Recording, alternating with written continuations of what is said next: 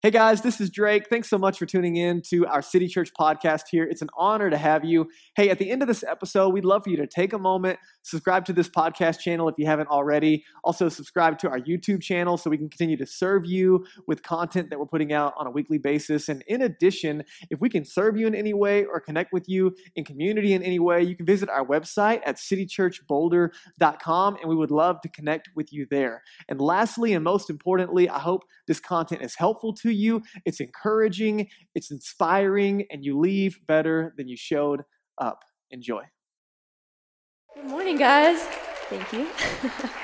Welcome to City Church. My name is Maddie. Thank you all so much for being here with us today. We are in week 3 of our current series, walking through the book of Philippians. It's already been so encouraging. I am pumped for some of the topics that we're going to get to dive into throughout this series. Our very own Will and Fitz will be speaking later on in this series. So excited for that. David last week absolutely crushed it. If you missed either of the last 2 messages, highly recommend going back and checking those out on our podcast or YouTube channel. We are calling this series Summer Joyride. Last week, David titled his message Defiant Joy. The idea behind that being that as we read through Philippians, and Paul is writing this letter from inside a jail cell awaiting a death sentence, he has an unusual amount of joy for someone in that situation. Well, that is incredible, and for the most part of the summer, we're going to get into some encouraging and uplifting topics and messages. Today, I have the lovely privilege of addressing the elephant in the room, the suffering that Paul is facing. To have defiant joy, there has to be something that Paul is defying. In this case, it's his situation. So far, Paul has introduced his letter to the Philippians, greeted them, expressed his deep gratitude for them, specifically how they've partnered with him in spreading the good news, the gospel. I've come to love the book of Philippians. It's one of the more encouraging books out of the Bible, just on the life that we're invited into in a relationship with Jesus. I do want to be honest with you guys right out of the gate here. This has been by far the most challenging message for me to prepare. Literally 3 weeks ago, I had no idea what God wanted to do with this message. I do think I have some understanding as to why that was, and I'll share some of that with you. But it was really hard putting this one together. God, of course, met me in all of my emotions and gave me some good clarity and direction to what Paul was talking about here, specifically a look into God's character and how he works through our suffering. But as we're digging into this passage today, which I am excited to do now, I wasn't, but I am now. It's really good. It is. But looking back on the way that I was feeling about it, one of the leading reasons is simply because I was challenged. Really challenged by this guy, Paul, by the way he lived and his outlook on his situation and deep, deep trust in God. I'll get more into that later, but one of the many things that makes this letter unique is to remember as you read each passage, each verse, is that he is sitting in a jail cell awaiting a death sentence to hear if the Roman government and authorities are going to execute him. Something else interesting to point out, and Drake mentioned this too in week 1, is Paul's tone throughout this whole letter. This is by far the most gentle and kindly worded letter that I think Paul ever wrote, at least out of his letters in the Bible. Typically, if you got a letter from Paul, your first response was probably, oh crap, right? Like, what did we do? And that's not the case here. Throughout this entire book, Paul doesn't use words like sin, sinful nature, the flesh, not once.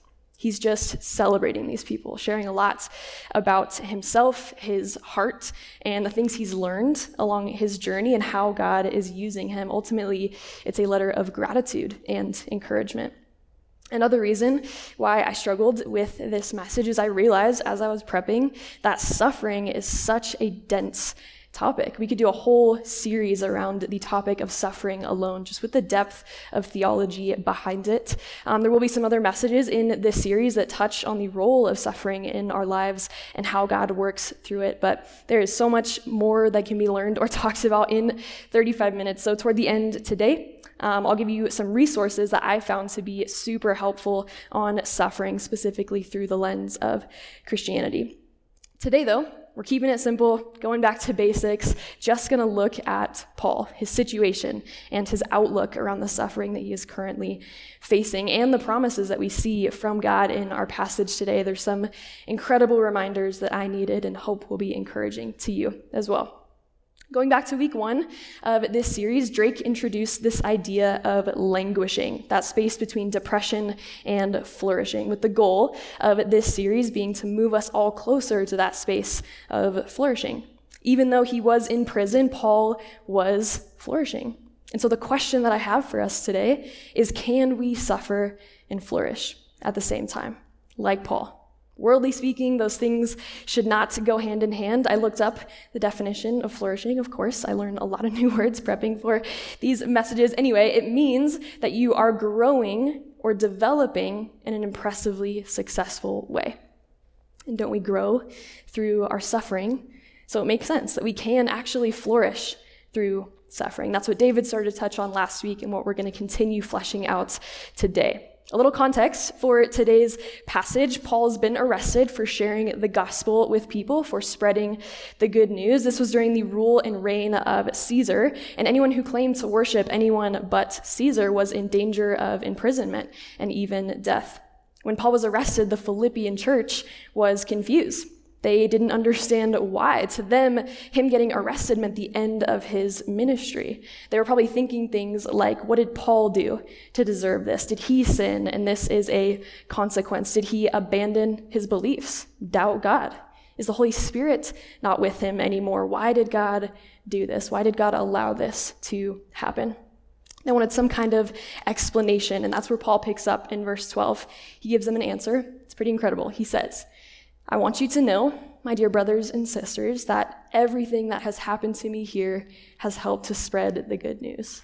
For everyone here, including the whole palace guard, knows that I am in chains because of Christ. And because of my imprisonment, most of the believers here have gained confidence and boldly speak God's message without fear. Paul was so incredibly confident that it was his purpose in life to help others know God. What he's saying here is that God didn't cause this to happen. This was not a consequence for something that Paul did. He's not separated from the Holy Spirit. In fact, he's probably closer to Jesus than he's ever been. He's saying God did not cause this pain, but he absolutely is not wasting it. This seemingly terrible thing has happened, and Paul claims that God is working in all of it for his glory and for the kingdom. Okay. Pause there. I said this passage was extremely challenging. This is just the beginning of what Paul is going to say, and already he's saying that in the middle of a pretty awful situation, his greatest priority is the advancement of the good news. I don't know about you, but I don't know that I can honestly say that about myself. When suffering and pain come my way, I respond like the Philippians, right? Asking why? Why did this happen? Jesus, why are you allowing this? If you're not a follower of Jesus in the room today, you might wrestle with the question, why do bad things happen to good people? If there is a good God, why does he allow pain and suffering? Those are valid questions. And if you are a follower of Jesus in the room and struggle with some of those thoughts at times, I want to pose a question, and I want you to think about it for the rest of our time today. You can keep listening to me too, if you want. But just to have in the back of your mind, if someone came up to you today, right here, right now, and said, why do you believe in God? There's so much suffering in the world. How can you believe in a good and all-powerful God that allows that? Do you have a good answer for them? Honestly. All right, put a pin in that. Just leave that huge question there for you, and we'll come back to that. So Paul, he follows this incredible statement saying that because of his imprisonment, not only is God using that to help the people around him know God, but that other believers are hearing about what happened and are gaining confidence to boldly proclaim God's message without fear. What's that about? I was trying to imagine it, the other believers at the time hearing about this and saying, guys, Paul's in prison for sharing the gospel. Let's go share the gospel, even though we could go to jail too and probably be killed. Ready, break. That makes no logical sense until you look at it from Paul's perspective. Later on in this passage, he's going to say that for him, to live is to live for Christ, period. No earthly fear had any control over these people. Psalm 56, verse 4 says, I trust in God, so why should I be afraid? What can mere mortals do to me? That's the mindset that these people had. And courage is contagious. The believers at the time witnessed the courage of Paul, and it set them on fire for Jesus. The best example in my life that I can think of is my friend Lisa. She's going to be here in a few weeks. I won't tell her story for her, but she has suffered for no good or deserving reason. Humanly speaking, it does not make sense. But when I watch her speak the name of Jesus over her circumstances and encourage others with her testimony, it gives me confidence to boldly share the life and love of Jesus with others because of how I've seen how he's worked through her suffering. So you see what Paul is getting at here in this passage. We live in a broken world and don't always understand why bad things happen, but God can bring purpose to our pain, wants to use it. And what more worthy use, Paul says, than for the kingdom of God. And that's the part for us to wrestle with today. James says that when troubles of any kind come your way, consider it an opportunity for great joy. For you know that when your faith is tested, your endurance has a chance to grow. And so reading that, alongside Paul's situation, when suffering comes our way, not if, but when, will you allow it to consume you? Or will you see it as an opportunity for great joy because of how God can use it? James says that suffering tests our faith. That's true, right? When I experience pain and don't understand why, I start to either make sense of things by blaming myself, that is something, probably a result of something I did, or I put God into a box and I simplify his power. I forget that he is in control, that he knows what he's doing, and that he cares about me deeply. It takes me a while to get here to where Paul and James are, to say that my pain has purpose, and that purpose is to build up my endurance and spread the life and love of Jesus.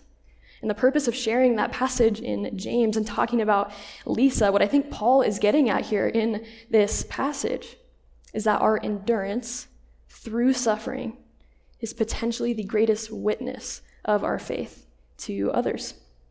Sharing the gospel story with someone is so good. The message about Jesus and what he did is essential. But when you get to share that as a follower of Jesus, you have gone through it, whatever it may be, and walked out the other side, still believing, or walking through it now and still have faith in God, how powerful and undeniable when the gospel is applied to your life personally. Our stories, if we're being honest, don't always look like I was a mess, then Jesus saved me, and now things are peachy. No, that's not how it works. It's that I made a decision to believe in and follow Jesus. I was saved, set free, embraced with unconditional love, grace, forgiveness, but life has not been perfect. In fact, it's been really hard, but now, when I walk through the fire, I get to walk through it with God. I have a hope and a confidence and a relationship with him. I find worth, identity, and value in him, all that God taught me and how I grew through the storm, the moments with God of him revealing how deep his love for me truly is, has come in my darkest seasons, and I wouldn't trade that for anything. When it's personal, it is powerful. Paul goes on to say in verse 15, it's true that some are preaching out of jealousy and rivalry, but others preach about Christ with pure motives. They preach because they love me, for they know I have been appointed to defend the good news.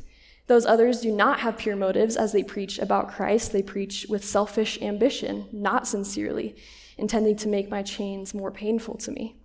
He goes on to say, but that doesn't matter. Whether their motives are false or genuine, the message about Christ is being preached either way, so I rejoice. Okay. Part 2 of feeling challenged by Paul. Here he's saying that there are people out there, not speaking about the Philippians, but other people, preaching the name of Jesus to build themselves up, not the gospel, because they're selfish and literally want people to love them the way they love Paul. They're stoked that Paul is in prison because of what that means for them. They're out to get Paul. He says they are intending to make his chains more painful to him. We don't know exactly what that means, either that their preaching made his punishment harsher in prison or that he was experiencing emotional anguish over their freedom. All we know is that their motives were selfish, and he ends by saying, and this is so crazy, that it doesn't even matter because the message about Christ is being preached either way. Seriously, who is this guy? He ends all of that by saying, so I rejoice. Just driving home the point that makes me so uncomfortable in a good way, that his greatest priority through all of this was the advancement of the gospel. Verse 18 continued, Paul says, I will continue to rejoice, for I know that as you pray for me and the Spirit of Jesus Christ helps me, this will lead to my deliverance. For I fully expect and hope that I will never be ashamed, but that I will continue to be bold for Christ as I have been in the past. And I trust that my life will bring honor to Christ whether I live or die. For to me, living means living for Christ, and dying is even better. He goes on to say, but if I live, I can do more fruitful work for Christ.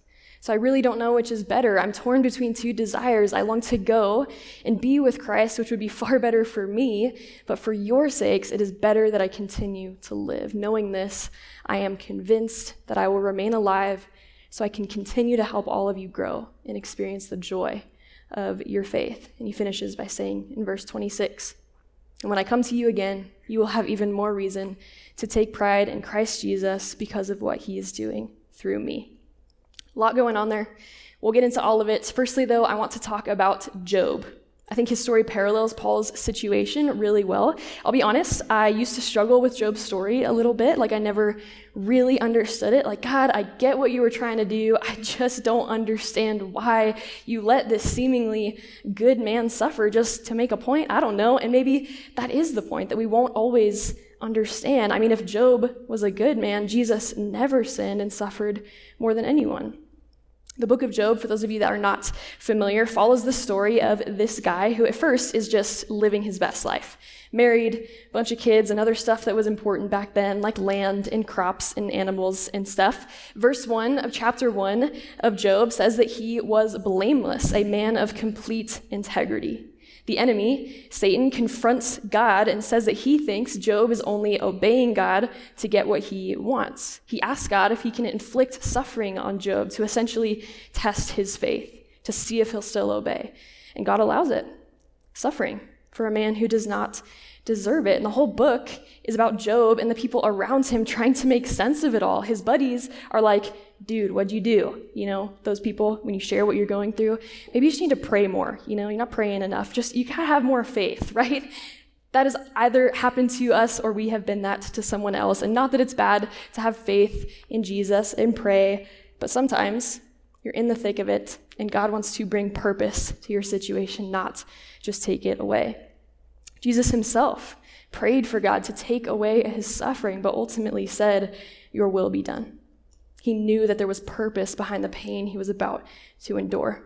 And throughout all of Job's wrestling with God, the back and forth between wanting to believe that God is good and struggling with not understanding why all of this stuff was happening to him, Job ultimately never loses the hope and confidence that God will deliver him from his suffering. And so the same word that Job uses in chapter 13 to claim this confidence is the word that Paul uses in verse 19. When he says, for I know that as you pray for me, speaking to the Philippians, and the Spirit of Jesus Christ helps me, this will lead to my deliverance. He's not even talking about deliverance from prison or from death, simply that suffering, his suffering, will not last forever. Paul echoes here the same hope that Job had, and he goes on to say, for I fully expect and hope that I will never be ashamed, but that I will continue to be bold for Christ as I have been in the past. And I trust that my life will bring honor to Christ, whether I live or die. And this is the crux of this passage right here, the statement that Paul makes that we talked about earlier. I like to think of this as Paul's mission statement for his life. He says in verse 21, for to me, living means living for Christ. And he follows this incredible statement by saying, and dying is even better. Paul literally says that he would rather die to go and be with Jesus. Paul is awaiting a death sentence, and as he's trying to wrestle through that, this is almost like a pros and cons list between living and dying. He's just sitting in his prison cell debating back and forth with himself. He says, you know what? Dying would be so much better for me, because that means I get to escape all of this and go and be with Jesus in heaven. But he goes on to say, nope. It's better that I stay. because he knows that as long as he is here, God isn't done with him yet. And so guys, read that literally. He's saying that life is really, really hard. And deciding to follow Jesus is not about signing up for all of your hopes and dreams to come true. In fact, you'll find that those hopes and dreams change really quickly when you give up your life for his. It's not about a life free from suffering and pain either. It's choosing to believe in and follow the one who died for you, created you, lived a sinless life, and suffered for you so that you could know him and live with a confident hope in an eternity with him. Someone who sees all of your junk and says, I still love you. Someone who brings purpose to your pain. And so Paul concludes that for your sakes, it is better that I continue to live. Knowing this, I am convinced that I will remain alive so I can continue to help all of you grow and experience the joy of your faith. Is anyone else not just challenged by this guy? I mean, seriously, he's so confident that the only thing that matters is how God wants to use him to help others know Jesus, find freedom, grow, and experience the joy of their faith. Paul saw his life, his story, as a lived expression of the life and love of Jesus, and that's what he's inviting the Philippians into in this letter, that no matter what you're going through, God can and wants to use it for good.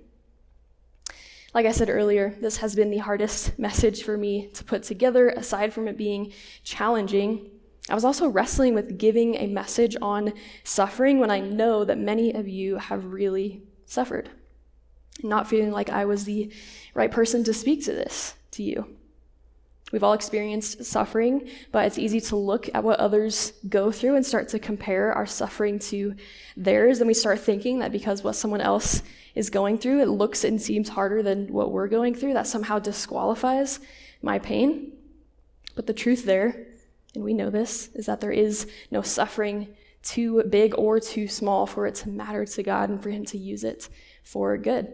So I do want to share just how God has used this passage and this message in my life to transform the way that I look at the suffering that I experience. My greatest suffering in my 23 years has come from two places. The first being with struggles around mental health. On and off for the last 5 or 6 years, my battles are battles of the mind. I don't always understand why I struggle with the thoughts and feelings that I have, but that has been the source of my hardest days. My prayers around that struggle used to look like asking God to take it away, asking for an explanation or just anger at God, and then not knowing why or when things didn't seem to be changing. And sometimes my prayers still look like that. But I have noticed over time that they started to change. Now I pray, God, use this to help someone else going through the same thing. Or Jesus, this sucks and I don't understand it, but I know it's going to be okay because I have you to walk through it with me. And I know I can take confidence that this won't be for nothing and it won't last forever. I trust God deeply that he will either use it to encourage someone else or use it to help me look more like him. I have to, because otherwise the pain is just painful. Peter gives the encouragement on multiple occasions that when we suffer, we look more like Jesus, who suffered for us. To be human is to suffer. There is no other religion on the planet that talks about suffering as much as Christianity, and I think that's simply because following Jesus is not about chasing comfort and happiness. We know that life is going to be hard, and Jesus is not a way around the storm, but someone to walk through it with us, bringing purpose to it all along the way. My second greatest source of suffering has honestly been my own sin and how it has affected both me and the people closest to me and the shame that tends to come with that. There's a passage in 2 Corinthians that I have come to turn to. There's several passages helpful for those times, but this one is another letter from Paul. So the same guy that we're reading about here in Philippians, he's talking about something he calls a thorn in his flesh. And it's debated amongst theologists what that is. Paul never specifies, but I've always related to this passage to mean a temptation that he struggles with regularly. He says it keeps him humble, reminds him that he's human, that he's not perfect, and he says this: 3 different times, I begged the Lord to take it away. Each time he said, my grace is all you need. My power works best in weakness. So now I am glad to boast about my weaknesses so that the power of Christ can work through me. That's why I take pleasure in my weaknesses and in the insults, hardships, persecutions, and troubles that I suffer for Christ. For when I am weak, then I am strong. I think as Christians, we sometimes feel like we can never struggle with anything. We have the power of Jesus in our lives. The Holy Spirit lives in us. And if God is our strength, then we should never struggle. We should never give in to temptation. Nothing should ever be happening to us. But the longer I live, the more I learn that people are truly broken, myself included. But watching God work in the middle of suffering the way he does through how we get to deal with our sin is some of the most beautiful work that I have seen that God do. Because we are going to mess up. And without Jesus, you're left with shame and guilt, lack of trust, and broken relationships. But when we get to give it to God, he gets to do what only he can do: bring healing, redemption, restoration. He puts the pieces of ourselves back together into something new that looks more like him. Paul is saying, I take pleasure in my weaknesses and the hardships and troubles that he suffers. God doesn't always take it away. He says, my grace is all you need.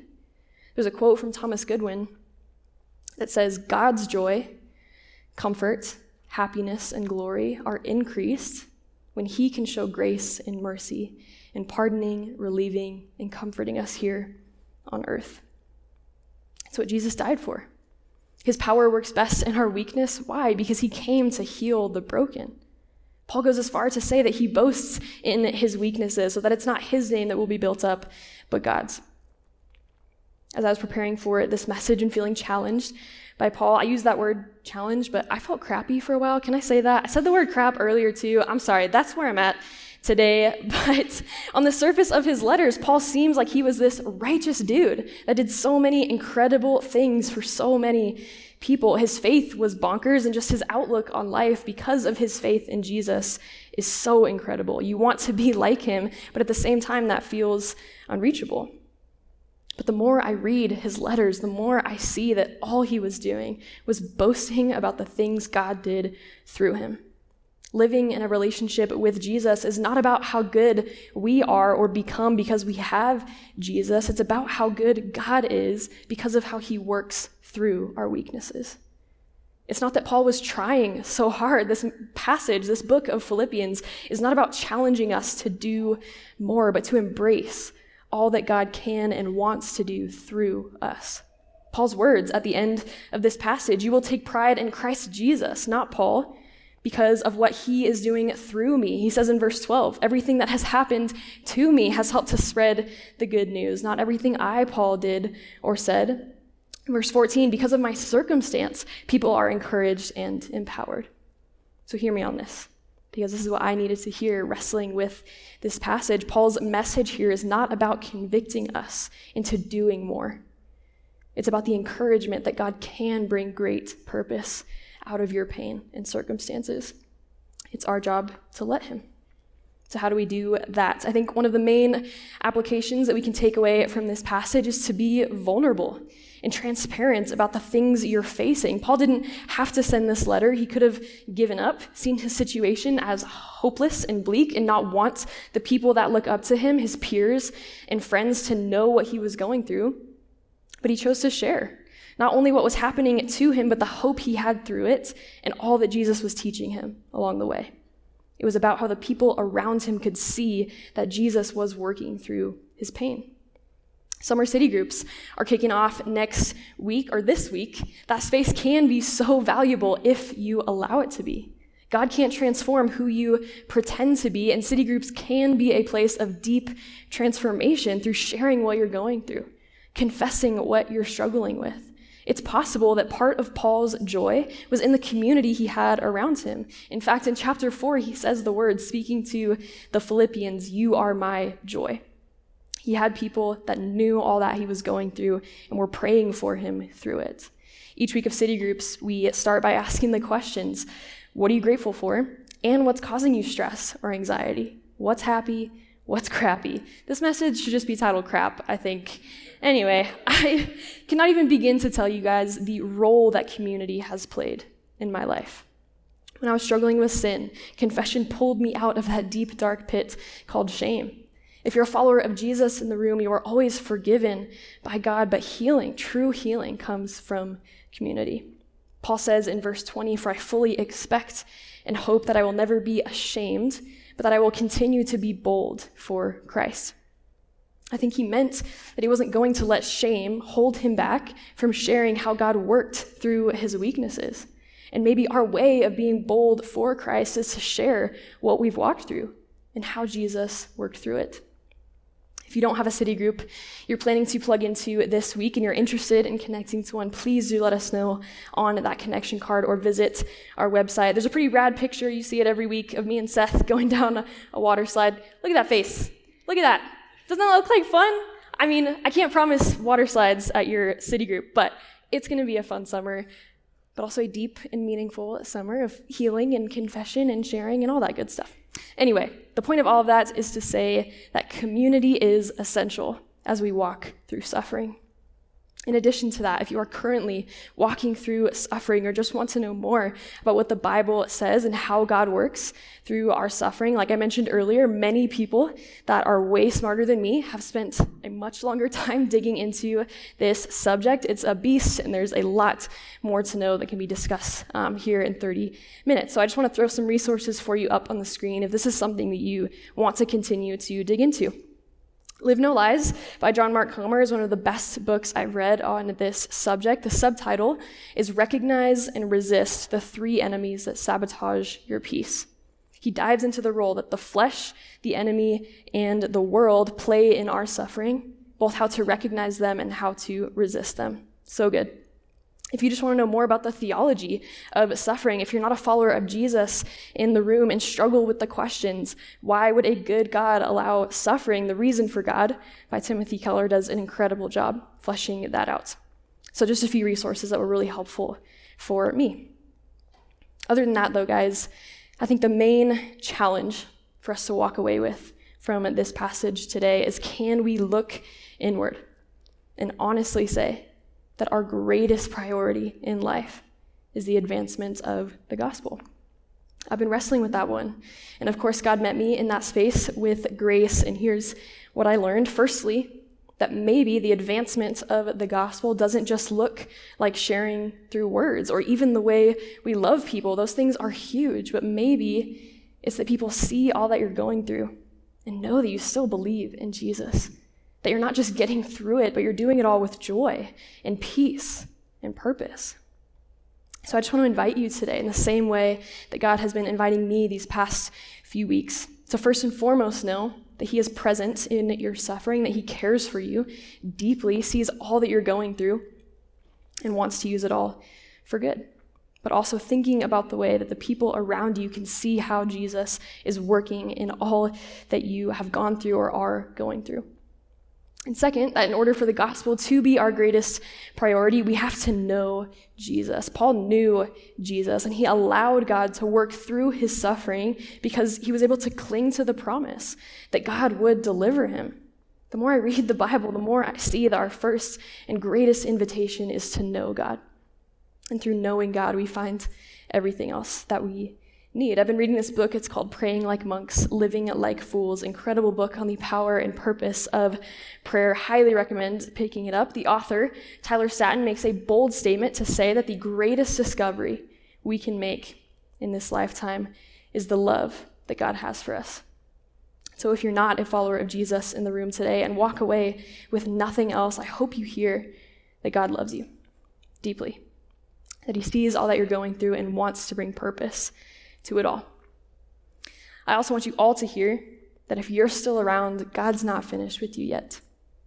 That he wants to use what you've walked through, are walking through, will walk through, to both encourage and empower others, help others know the love of God, and develop your endurance and character, that your pain doesn't have to be wasted, and his power is made known in our weaknesses. I know that life can get really overwhelming. I think most of us have or will face days where it just feels impossible to keep going. I know I have, and this is what I come back to. God isn't done with me yet, and he will deliver me from this. Without him, I can't, but with him, nothing is impossible, and I have everything that I need. In chapter 4 of this book, Paul is going to say, "For I can do everything through Christ who gives me strength." Your life has value, purpose beyond yourself. You have worth and identity in God, and he wants to meet you right where you are today. I want to invite Isaac to come play the keys. John 16:33. Jesus tells us, "Here on earth, you will have many trials and sorrows, but take heart, because I have overcome the world." I don't think that Paul willed himself to make the advancement of the gospel his greatest priority. I actually think that his greatest priority was to know God, and through knowing him, a passion grew in his heart for others to know him too. I believe that above all, God wants you to know how much he loves you and is working in you and for you, and through that, teaching others about himself. At the beginning of this message, I asked you to ponder the question, why do you believe in God? For me, it's because without him, pain is just painful. Humanly speaking, suffering should just be suffering, and it should just suck. And without Jesus, it does just suck.